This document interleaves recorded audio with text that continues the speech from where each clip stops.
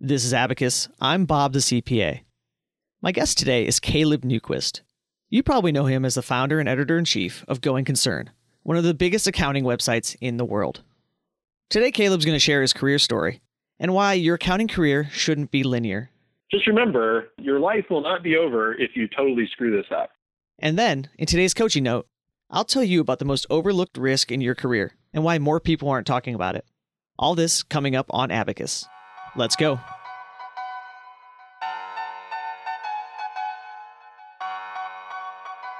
Learn everything you need to know to have a successful and fulfilling accounting career. Whether you're on the partner track or you're making your own path, this is Abacus. Welcome back, everyone. This is the Abacus Show, where I bring together the best thought leaders, teachers, and accounting professionals from all over the world to share their experience to help you become a top performer and empower you to take control of your career. In this season, we're going to cover everything from the importance of trying new things and overcoming fears when you're making a career move, to presentation skills for your next audit committee meeting, must-know Excel tips, effective business communication, how to speed up your job search, and a whole lot more. This is part one of my discussion with Caleb Newquist, founder and editor-in-chief of Going Concern. I started talking Caleb's ear off a little bit, and we ran way over time for this interview, so I've split it up into two separate episodes. In this episode, Caleb shares his career story, including the most surprising things he learned while starting one of the biggest accounting websites in the world, and why it's important to try new things in your career, even if you're not 100% sure it's the right move at the time. Part two of this interview, we dive into marketing for small accounting firms and offer some tips on how they can start using content marketing today to increase brand awareness and attract new clients. You can listen to part two in the show notes for today's episode at abacusshow.com/201. Now, let's get into the interview with Caleb Newquist.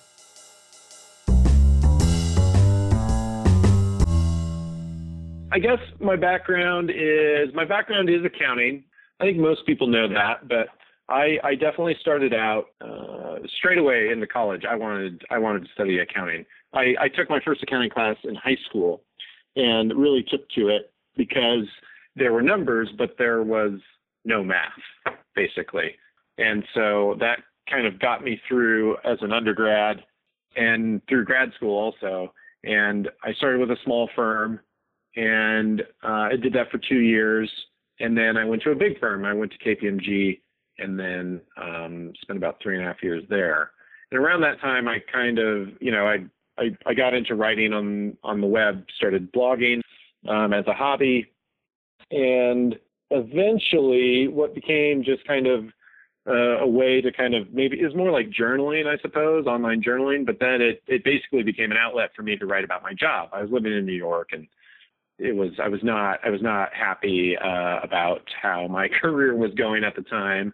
And so it was a good way for me to kind of just chronicle my frustrations with just kind of corporate life in general, not necessarily anything super specific about accounting or about KPMG, but just kind of life in a big corporate firm and those kinds of things.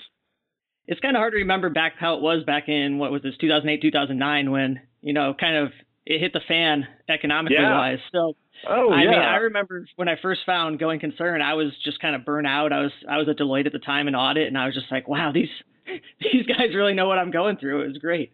Yeah. And I mean, that was basically it, right? I mean, I if I think about what was going on, I was actually in the midst of a rotation in the tax practice at KPMG. And I really thought, I had been burned out on audit is what would happen. And if I take a step back, what had happened was I was probably burned out when I was working in the Denver office. So moving to New York was kind of this way to give me a fresh start, go to a new city, start new, be really focused on private equity, which I was really interested in at the time. I was really interested in private equity clients. And so moving to New York and really getting in full force into those types of clients was what I thought I wanted to do. And then I discovered that I couldn't do audit anymore. I just couldn't. And so I thought a rotation to the tax practice was gonna be kind of the same thing. I'd worked in tax at my first firm, and I liked tax. I liked the research aspect of it. I liked the more studious aspect of tax, but it just didn't work out that way. So my frustration kept building and building, and I tried all these different ways to make my career at the firm work. And it was late 2008, and things were kind of falling apart at the time. So it wasn't in the stars for me, I guess. And so, but writing writing on the internet apparently was. So, I mean, I really went in a different direction. And ever since I got the opportunity to start going concern with breaking media back in 2009, I mean, it's been full steam ahead as somebody who works in media, somebody who's a fringe journalist is what the label we came up with quite a few years ago. And just focusing on content, creating content for accountants, which not that many people were doing in 2008, 2009. I mean, Francine McKenna was basically it, you know? Yeah, it was like Francine, and then you came on the scene, and then there were a couple like niche forums for each firm, kind of had their own thing. But other than that, it was pretty sparse. Oh, it was really sparse. And I just remember in late 2008 when things were starting to unravel, I was obsessed with the media coverage. I just could not get enough of it. Reading article after article about all kinds of things. You know, in 2007 it was Bear Stearns, and then early 2008 it was Elliot Spitzer, and then later in 2008 it was Lehman Brothers, right? So I just ate up all this coverage, and I thought it's amazing that there aren't accounting sites out there that cover this thing. And I was reading Dealbreaker at the time, and so Dealbreaker was my favorite site to read back then. And it was just I couldn't believe that there wasn't anything like it for accounting. And yeah, it's been 7 years. It'll be 7 years. Let's see, next month when the site officially launched. And I've my career in media is now it's way longer than my career in public accounting. So it's been quite a change. It's kind of funny how you say that, because I want to go back to where you said you actually knew like from high school that you wanted to get into accounting. I talked to so many people who are like, I just kind of fell into it and now that's my career. And you started out knowing that's what you wanted to do, and then you just went a completely different direction with it. Yeah, it's weird because I had a buddy in high school whose dad was a CPA. I mean, I knew he worked hard, but I don't know. He just did well for himself. And so in a small town in Nebraska, you know, everybody knows what everybody does. Everybody knows everybody's business. And so, but I mean, this is a buddy of mine, and his dad seemed to have a good life. I mean, like I said, he worked really hard, but he had a good life. And so that kind of exposure, coupled with my interest, the kind of the academic interest, I just thought it made perfect sense. You know, it's like, here's a job, a lot of security, get to work with business. I really liked business as a field of study. I thought accounting is going to be the ticket. And so, yeah, I pursued it straight out of the gate. It just turned out that I just wasn't that analytical. You know, what's interesting is when I moved in with my wife a couple of years ago, I was digging through a bunch of old stuff, and I found my GMAT scores. I looked at the scores, and it was so funny because I scored for the analytical portion, or the quantitative portion. I don't remember what they call it, but I was right in the middle. But then in the writing or in the comprehension aspect, I was in the like 75th percentile. And so it was just funny to look at that. And even then, I was only 23 years old, and I didn't know anything. You know, I was an idiot. But even then, my skills it was already clear that my skills was obviously somewhere else other than the analytical nature of accounting. And it was funny to look back on it now. It's like, man, I just didn't know. I had to like live it all for me to actually end up in the right place. It couldn't be a linear kind of journey. You know what I mean? Yeah, and if you had just jumped straight into writing, you know, who knows how that would have worked out for you if you didn't have... Well, that's the thing, right? I've always liked writing. That was the one thing that I remember. I liked writing papers. I liked doing the research and kind of learning new things and then kind of writing that stuff down as a task, you know? But, you know, when you take your first career guidance class, and for us, that was junior high, you know, and you look at like what journalists make, you're just like, oh God, that is not an option at all. You know what I mean? It's like, I'm not going to be it's like, what? They make $30,000 a year? No way. You know? And so it just never, ever occurred to me that journalism was an option, you know, because I mean, when you live in a cardboard box, and it's like, you have to live in a place, especially when you live in a place like New York or Washington or some place like that where journalists naturally gravitate.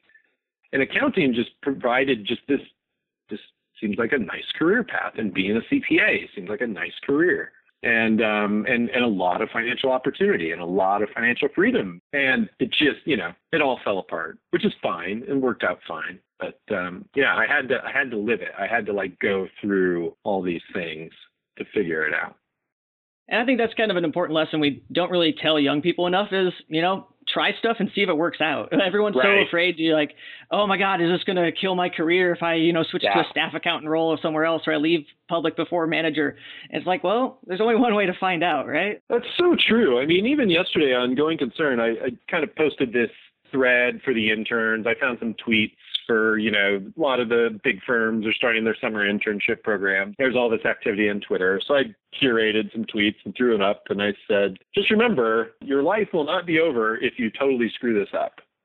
You're exactly right. I mean, people are afraid. I think too many young people are just afraid of making a mistake. Somehow if you make a wrong career choice, that it's irreparable, you're doomed to failure forever. It's just simply not true. I mean, it's not even close to being true. I mean, short of going on, a killing spree, you are not going to ruin your life if you pursue accounting and you find out that it's not for you. Absolutely. Especially when I was a couple years back, I decided to take a year off and do some travel, and everybody thought I was the craziest person ever. I'm I have a ton of experience. I have my CPA. I can come back, and the worst case scenario is I'm working, as a staff accountant. That's not the end of the world for me. So it was nice to have kind of that freedom to know, oh, wait, it's not going to end. I might set my career back a little bit, but it's not going to kill me. Yeah, I don't know. I definitely don't agree with the premise that, again, careers are kind of these linear things. This is the first step, this is the second step, this is the third step, and you achieve financial success and all this stuff. And it's that's not really, I mean, the people that I know are definitely not living their lives that way. Like you said, some people take time to travel. I wish I had done that. I wish I had just said, forget it. I am dropping everything and I am going abroad for a year or, whatever the length of time is. It's just I wish I had the opportunity to do that. Turns out I didn't, and that's fine. But I mean, I think more people that have those opportunities should just do them. Should have those opportunities, have those experiences, and because careers aren't linear. And I don't know. It's hard. It's hard to convince people that it's okay to do something strange. Yeah, I completely agree. Especially for accounting, it seems there's a very linear career path, like you're saying. Get good grades in high school, get good grades in college, get an internship, then go to the Big Four, and then you go after, senior or manager, whichever you think is better. And people don't even stop to develop the skills of what do I actually want to be doing. It just doesn't occur to when I was a senior at Deloitte, it didn't even occur to me until I started reading Going Concern. Oh, there's a lot of other ways I could be spending my life than coming into busy season.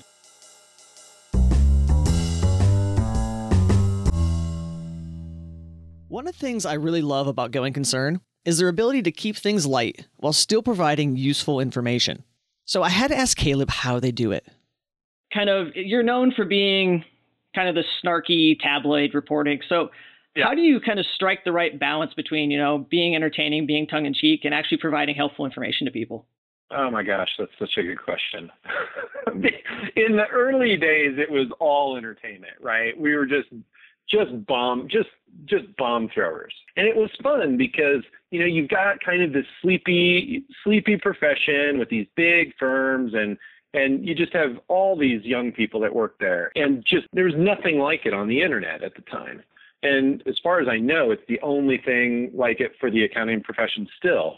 And so it's one of those things where those early days, it was just whatever works, throw anything at the wall and see what happens.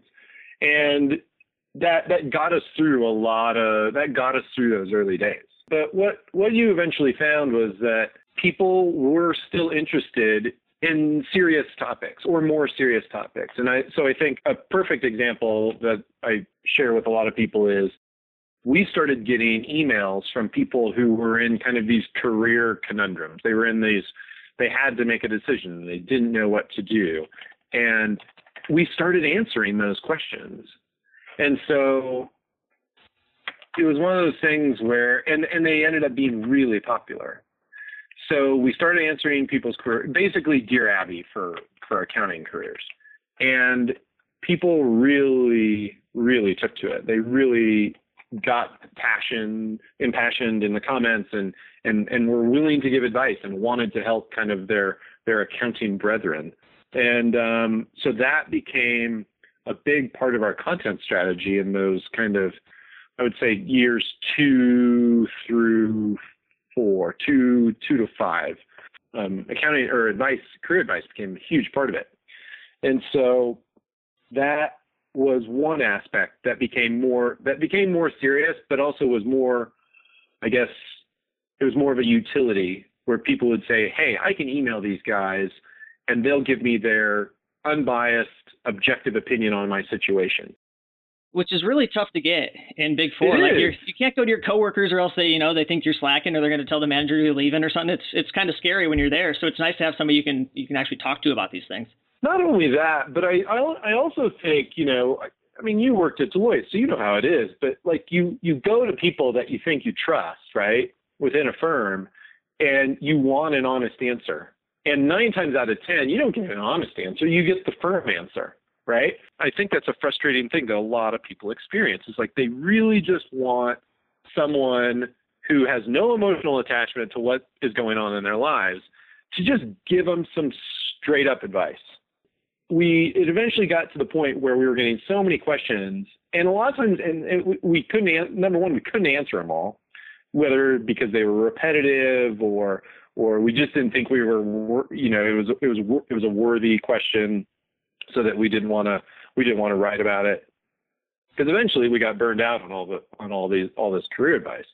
So what we did is we built open items. We built a forum, so that anyone with any question, it was fair game. It would go up, within, the confines of our user rules, but your question could go up. It would go on the site and people could engage that way. That way, it wasn't just the editorial judgment of us.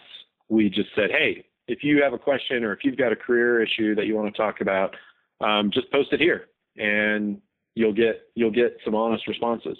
And so that really kind of took it to a new kind of, I suppose, egalitarian level, where it's just like, hey, everything's fair game, everything's equal. All your problems, no matter how silly or mundane they might seem, it can go in this portion of the site, and people will respond, for better, for worse.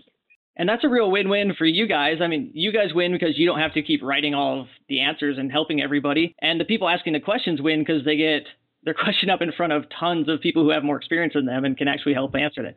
That's exactly right. I mean, on occasions, I got a pretty unique question from a young senior manager, or no, I should say an experienced senior manager who's just a couple of years away from partner, and he's having second thought. And we don't get a lot of questions like that. So I actually did respond to that one, and it was fun. I hadn't done something like that in quite a while, but it was also a unique question. And so I thought that was worthy of kind of just bringing to the forefront, because a lot of people my age are in that place right now where they have to make a decision about what they're going to do. It's one of those things where it's really hard, especially if people my age are having kids or have had kids for a while, and if they're still struggling with things like work-life balance. I mean, sometimes they really do need someone who has no emotional attachment to tell them, you got it, what to do, or just give them an honest perspective. Was there anything besides, I guess, people asking you for career advice that you found maybe was surprising, or that any patterns that jumped out at you after talking to so many different accountants?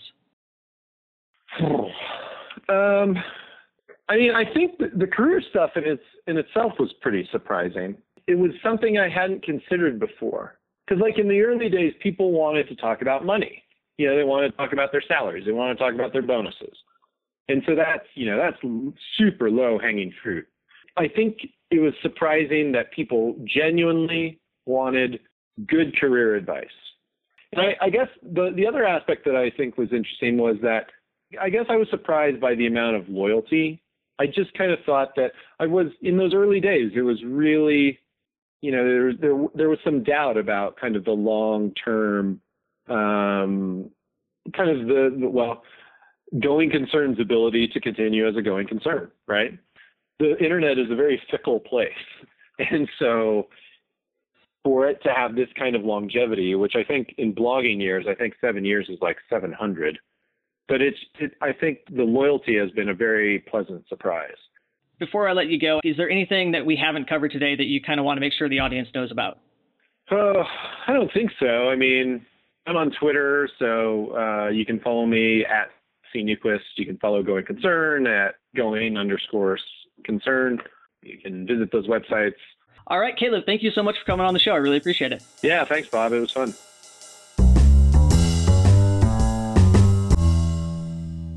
Each episode, I like to share a little tip or tidbit that, while probably not life-changing, will hopefully help you out in some small way.